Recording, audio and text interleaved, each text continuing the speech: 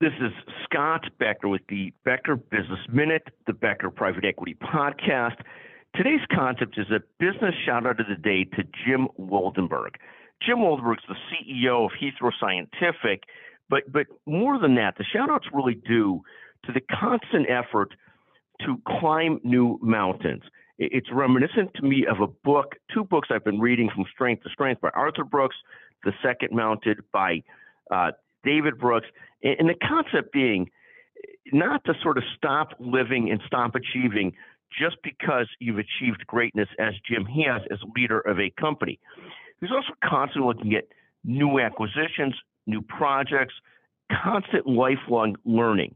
He's a constant inspiration to me in terms of people that are lifelong learners, not just trying to be sort of stay in one place or stagnant, but constantly trying to grow and learn and keep the love of business sort of nurtured and growing, as well as the love of family and the love of constant learning and new learning. And so today's shout of the day, at least one of them goes to Jim Woldenberg, CEO, leader, but really the shout out goes to his effort to constantly improve and learn new things and climb new mountains. Thank you for listening to the Becker Business Minute, the Becker Private Equity Podcast.